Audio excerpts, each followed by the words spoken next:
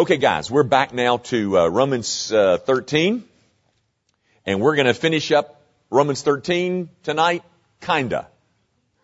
I'll explain myself in a minute, but go to verse 12, and let me read you these last three verses of Romans 13, and I'll tell you what I mean by kinda. Paul says, "The night is far gone, the day is at hand. So then let us cast off the works of darkness and put on the armor of light. Let us walk properly as in the daytime, not in orgies and drunkenness, not in sexual immorality and sensuality, not in quarreling and jealousy. But put on the Lord Jesus Christ and make no provision for the flesh to gratify its desires."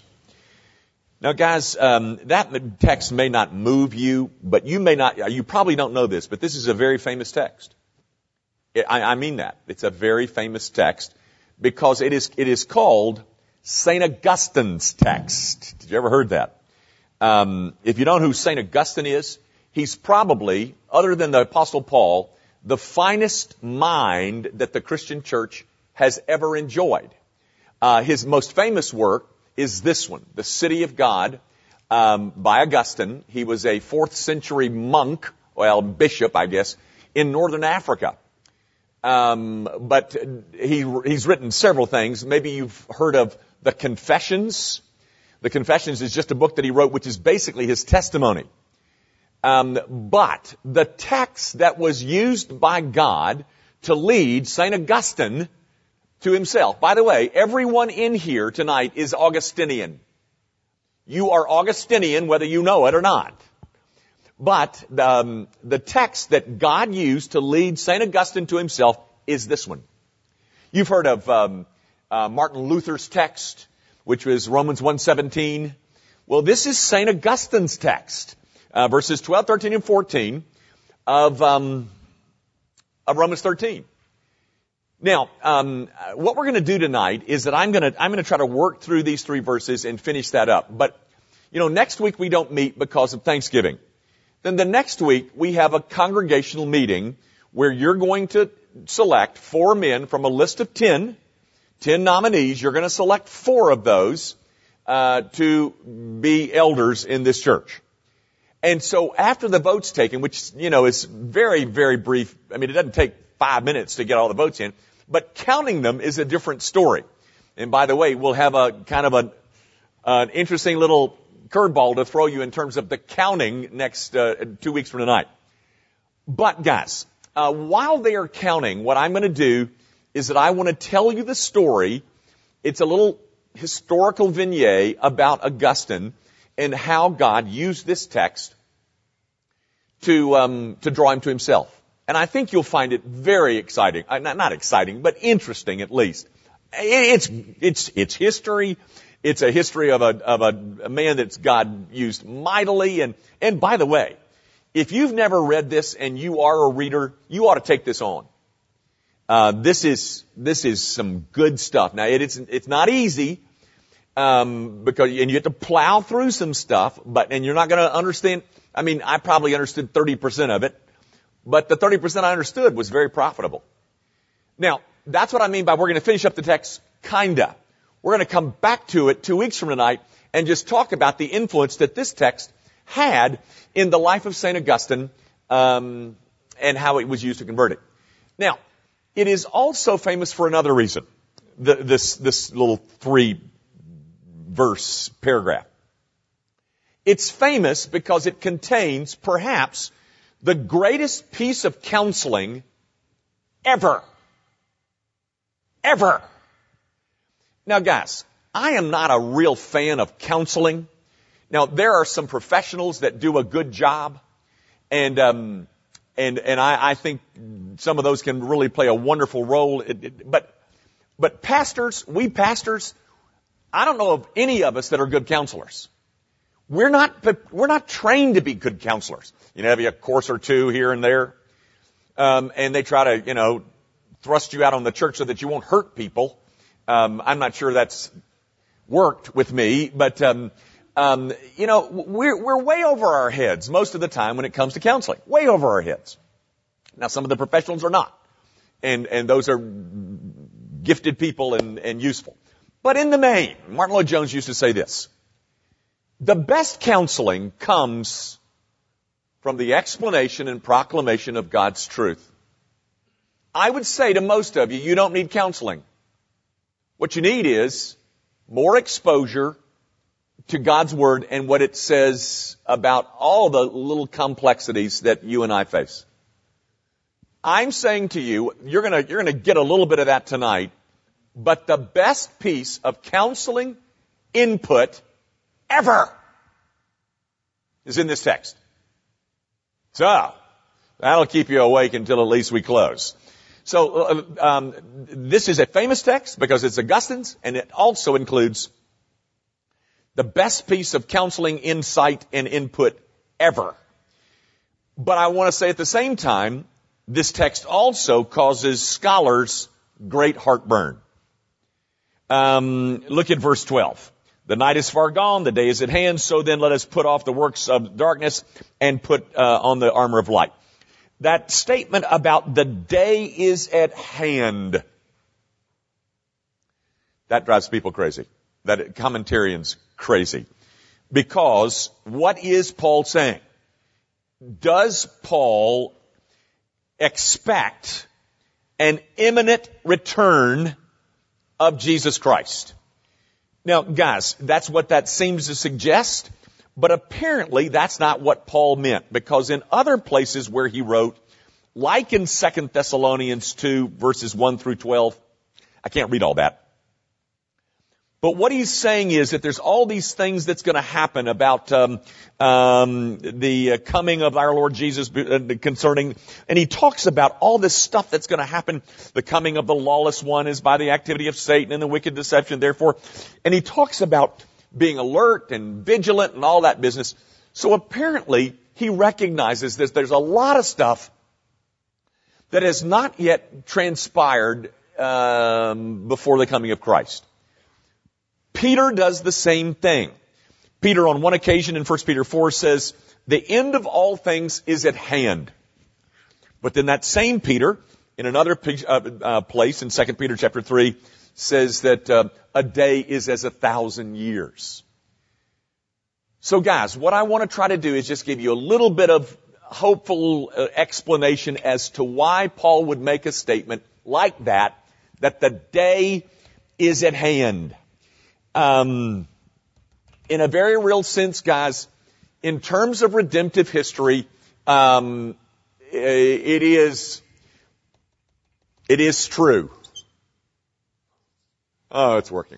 Okay, guys. When I use the term redemptive history, does that confuse you? Redemption is something that has unfolded over a succession of moments. Redemption has unfolded across history. There are some highlights in redemptive history, like the covenant with Abraham. That's a highlight. Or the coming out of Egypt. That's a big deal. Them entering the land. Oh, huge thing. The theocracy. But all of this, ladies and gentlemen, is progress in redemptive history. The theocracy under David and Solomon. After that, the most significant piece of redemptive history was the coming of Christ. His life, His death, His resurrection, etc., etc. After that was Pentecost. Those are huge events in the course of redemptive history. Now, guys, between this last one of Pentecost and the last one, which is the second coming, there's nothing else to expect. So in light of redemptive history, this is near. Because there's nothing else scheduled in terms of the unfolding. The last event prior to this event has already occurred. And thus Paul could say something like, the day is at hand. In terms of a redemptive history perspective, yeah. The day is at hand because there's nothing else going to happen in here. That's where we're living right now. And the next thing that's going to happen is the return of Christ. The other thing that might help you deal with your heartburn over Paul saying the day is at hand is that it's somewhat of a prophetic nearness that he's describing. That is, that he's speaking as a prophet, guys, not as one who is trying to give you some kind of chronological measurement. He's speaking in a lot of ways like Peter spoke when he said, a day in the sight of the Lord is as 1,000 years. Now, if that is so, then the coming of Christ may be day after tomorrow. Do you see that? That's the way a prophet speaks. That's a prophetic prediction about something that's going to happen down there. But he sees that there is nothing else scheduled, and then he speaks of it as being the day is at hand. The day, in essence, is near. And speaking as a prophet, indeed, it's an understandable and a legitimate statement. So hopefully that will explain how Paul is using that language. Now there's some more language that I want to show you in here about the night is far gone, the day is at hand, so then let us get the works of darkness and put on the armor of light. Do you see that metaphor in there? Night, darkness, day, light. I want to show you something I think I've showed you this before, but it's in John chapter 13, if you can find that really fast. John chapter 13 is the account of the Last Supper. And Jesus identifies that he's about to be betrayed, and everybody says, who is it, who is it, who is it? And they finally get it down to the fact that it's Judas. And this is in John 13, and it says, verse 29, some thought that because Judas had the money bag, Jesus was telling him, buy what we need for the feast, or that he should give something to the poor. So after receiving the morsel of bread, that is to identify Judas as the betrayer, he, that is Judas, immediately went out. And notice what the text says next. And it was night. What is the Bible doing with you? Is it trying to tell you that it was dark outside? No. The whole idea of night, darkness, evil, sin, it's a device. It's a literary device. Because the idea of darkness and night communicates evil. You know, for instance, guys, there are some streets in the city of Memphis that you will walk down in the daytime. But those same streets you will not walk down at nighttime. Why? Because associated with night, associated with darkness, is evil, is wickedness. Because night conceals and light reveals. Guys, in Colossians 1, there's this language, and it's all through the New Testament. The language is, you have been transferred out of a kingdom of darkness into a kingdom of light. And it doesn't have anything to do with the candle power of the room. It has to do with light in the Scriptures, and day in the Scriptures has to do with righteousness. And when the Scriptures talk about darkness, and that's the way that Paul is using this language in 13. The night is far gone. He's not trying to tell you what time it is. He's trying to depict the advance of wickedness, the advance of evil. The day is at hand. So then let us cast off works of darkness, wicked stuff, and put on the armor of light, because light is something that's good, darkness is bad. That's the way he's using this language here. Then you come to verse 13. He gives you some specific examples of darkness. He says, let us walk properly as in the daytime, not in orgies and drunkenness. Basically what he does is he gives you three couplets. Orgies and drunkenness, sexual immorality and sensuality, and quarreling and jealousy. He gives you three categories of drunkenness, sexuality or sexual sin, and disunity. Now, I know, guys, that the word orgy means something different in our day. The staff has pointed that out to me, but that's not the way that Paul's using it. Paul is simply using the term as a drunken brawl. Those things are marks of darkness, guys. And I'll tell you, when you look at this culture in which we find ourselves, the kind of sexual permissiveness that is rampant, it is a commentary on the far advance of darkness. The kind of sexual perversity that is all around us is just a commentary on your culture, ladies and gentlemen. That's not a stroke of our liberation. It's a condemnation of our whole way of living. I'm not a fan of Muslims, as you will know more in the winter. But one of the reasons that Muslims hate this culture of ours so badly is because we export filth. You know what? I don't blame them for hating that. They don't want anything to do with us because we export filth over, and they're trying to get it stopped on the internet, and you can't even get it stopped. And so they say, well, the only other option is just to kill them. And I don't mean that, but that is an option. But guys, our perversity is just a commentary on the fact that it is night. It is night. The night is far advanced in the culture in which we find ourselves. And then in verse 14, he tells us to put on the Lord Jesus Christ. Guys, that's language that he uses frequently. He uses it in Ephesians 4 about putting off the old man and putting on the new. It signifies our union with Christ. Gang, the fact that we are in union with Christ, which is such a precious part of our standing, what that does is it demands that because we are in union with Christ, that it creates and demands a need for a pursuit of holiness. And that's what I think you find in these little 3 verses. This plea on the part of the Apostle Paul for us to be engaged in this pursuit of holy living.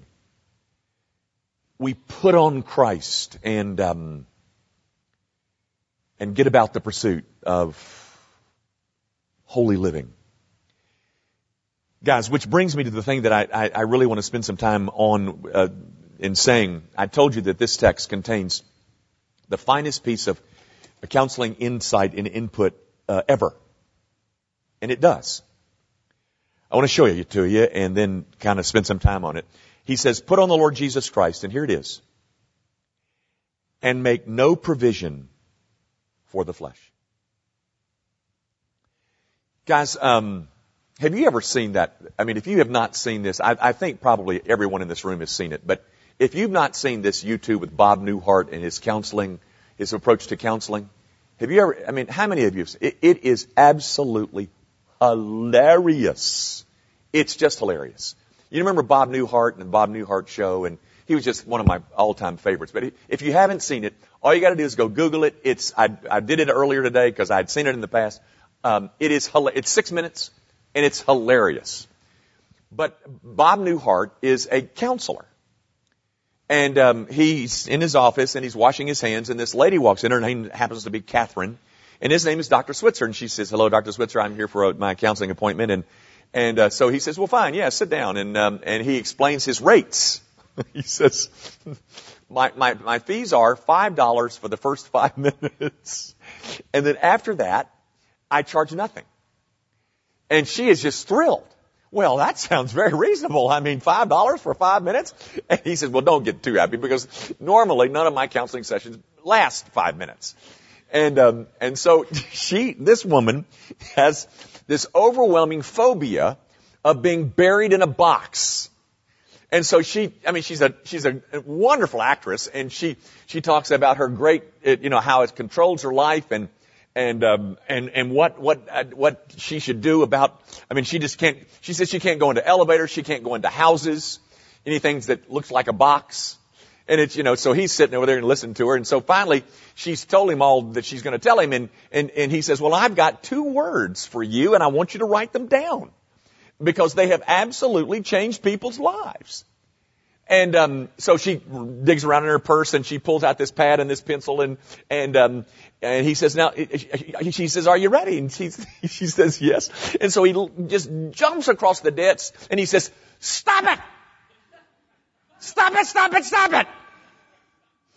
And she says, and she's taken aback and she says, what are you saying? And he says, listen, lady, I'm not speaking in Yiddish. I said, stop it. She says, but wait a minute, I have self-destructive relationships with men. And he says, stop it. And she says, well, but I wash my hands a lot. And he says, stop it. And she says, well, but I'm bulimic and I stick my hands down my throat. He says, stop it. And so she says, well, I don't like this. And he says, well, okay, well, tell me more. And so she starts talking and he says, okay, well, then I've got 10 words for you that I want you to use. He's finished in 3.5 minutes and he says, I'll give you a discount. I'll just charge you $3. And she says, well, I want my whole 5 minutes. And he says, well, okay. So he talks some more. She talks some more. And he says, okay, I got 10 words for you. 10 words for you that will hopefully, help. And he says, you need to take notes on this. So she takes out her pad again and he says, stop it, or I'll bury you alive in a box.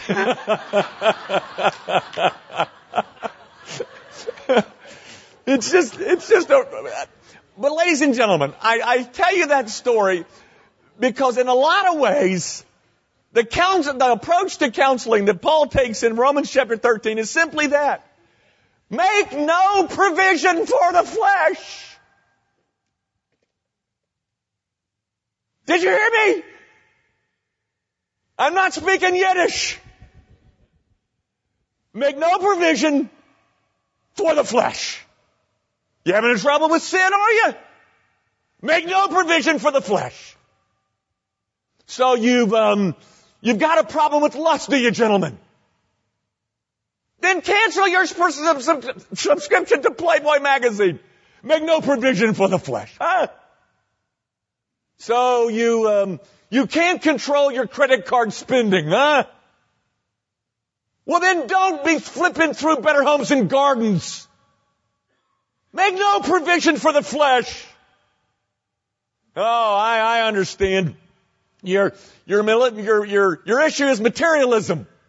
I mean, you just keep buying and buying and buying. Well, stop reading Ford's magazine. Make no provision for the flesh. Guys, so you got a drinking problem, do you? Got a little, hitting the bottle a little bit too much, and you work here, and you live over here, and there's a liquor store over here. So, when you get off work, this is the way that you go home. You go from work, past the liquor store, over to your house. Do you know what you've done? You made provision for the flesh. You gotta change that. You don't go that way anymore. You go like that. It's the most sensible, the most practical, the simplest. You don't need a degree and you don't have to pay me $100 an hour for that. Paul simply says, do not make provisions for your flesh. And I'm telling you, ladies and gentlemen, the messes that we get ourselves in are self-inflicted. Because what we do is that we disobey that principle. We provide for the flesh. Guys, I know that you're going to find this difficult to believe. But I have probably fought my weight for since we've been married. I was a little bit skinnier then. I started running right when we got married because I was trying to keep my weight down. And of course, over 40 years of marriage, it begins to creep up. And at about age 45, I lost control. But I can tell you this. if I didn't have any desserts in the house, guess what? I wouldn't eat one. Is that not remarkably insightful on my part? But if there's a dessert in the house, I probably will eat it. So, if I'm really serious about taking off pounds, then I can just clean out the house of all sweets. Now, is that rocket science? I'm telling you, it's almost the same thing as Bob Newhart saying, stop it. But the reason that you don't have more victory is because you keep making provisions for the flesh. And we wonder why we're having so much problem. Because I keep going home that way week after week after week. And I keep struggling. I keep falling when it comes to my alcohol problem. I wonder how that is. Ladies and gentlemen, you come to my office and I'm playing Bob Newhart with you. All you gotta do is change the way you go home. That ain't rocket science. But it is the key portion of this pursuit of holy living, ladies and gentlemen. Make no provision for the flesh. And you better be honest with yourself, ladies and gentlemen. If you keep making provision, do you know what the real issue is? You love your sin. Aren't I brilliant? I mean, I'm going to leave the pastorate and become a counselor. Guys, it's the greatest piece of counseling insight to be found ever. Make no provision for the flesh. Now you keep buying those magazines and you keep flipping through Better Homes and Gardens and you're going to keep abusing that credit card and you're going to keep wondering if I can have another shiny one of those and you're going to keep lusting after women and finding internet sites because you made provision for the flesh. You know, guys, years ago, is Jeff Simons in here? Yeah, okay. Jeff will know this story. Jeff, we got to keep it between ourselves, okay? Years ago, well, we used to play basketball together, and if you might realize that Jeff was quite a basketball star. Now, you know, I mean, he wasn't quite as good as he says he was, but he was quite a star. Anyway, and he could certainly outplay the rest of us. But anyway, we used to play basketball every Friday afternoon. And it was a good game, and we had a good gym, and we were, I mean, it was a hard and tumble, and I wasn't any good at basketball at all, but I wanted to work out. I love to sweat. I really don't mind sweating. I don't mind the heat. I like to sweat. I feel healthy when I sweat. But invariably, there was a guy that played with us every Friday. Jeff knows. And there would be some kind of fight. And this is a bunch of church folk. And by the way, I wasn't the one getting in the fights. Thank you, Jeff. You know, I'm a lover, not a fighter. But, I mean, there was a fight every Friday. I mean, ugliness, shoving, and, you know. And I thought, wait a minute. You know, I got a little problem here myself. My problem is I don't want to sin. But I'm telling you, every time I come out here, I find myself enraged, getting caught up into this thing, and I find myself doing stuff that I regret once I go to the showers. So, I had this incredible theological insight. I mean, it took me years to peer through the great mysteries of God to come up to this conclusion. I can't play basketball out there on Friday anymore. And I stopped. You know what? I wasn't getting angry at 12:30 on Fridays anymore. But if you keep going out there, you're going to keep making provisions for the flesh, and then you're going to weep and wail because, oh, dang, I did it again. Here it is. It's a simple, concise formula for avoiding sin. Make no provision for your flesh. Now tell me, ladies and gentlemen, what stuff do you have in your house right now that makes it easier for you to sin?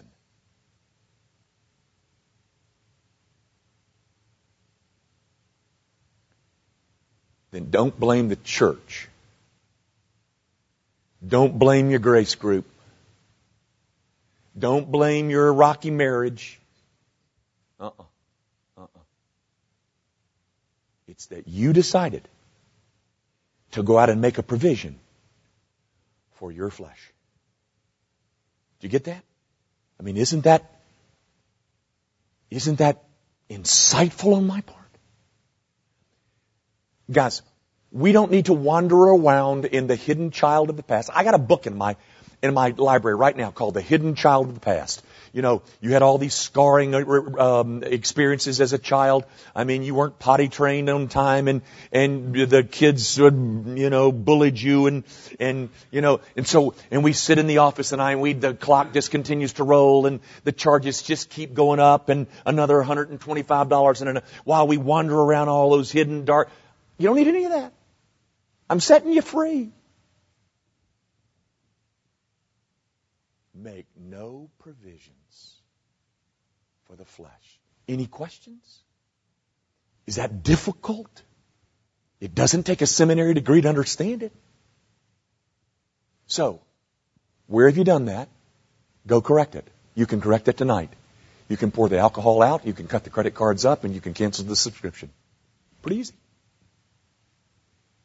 And you can change your path home.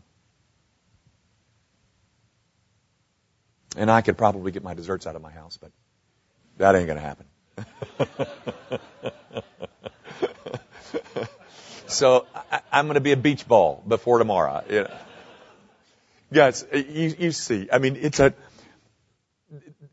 most of the pain, I shouldn't say most, but some of the pain that we deal with is self-inflicted. We did it. I still got another minute according to my...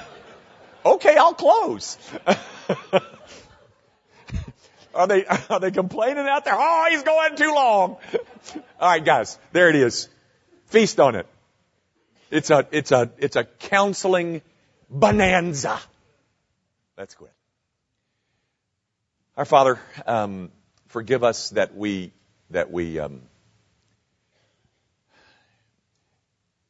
complain about our problems with sin when the issue is not your faithfulness. It's not you deserted us. It's that we made provisions for the flesh. And the longer we do, the more pain we endure. So, Lord, would you show us the great beauty of the simplicity of your word and making no provision for the flesh so that we end up gratifying its desires. Because, Lord, every person in this room has some pretty out-of-control desires. We are all one drink away from alcoholism. We're one racy movie, sex-saturated movie away from an affair. We're just one shopping spree away from financial disaster. So would you show us, oh God, that the solution is not that hard to come by, and put us to work on just those things that we've made available so that our flesh could be gratified. Forgive us that what so rules us is the appetites of our flesh. Now, Father, dismiss us with a sense of great encouragement that whatever it is that troubles us can be dealt with in the power of the Spirit in obedience to your word. And we ask it, of course, in Jesus' name. Amen.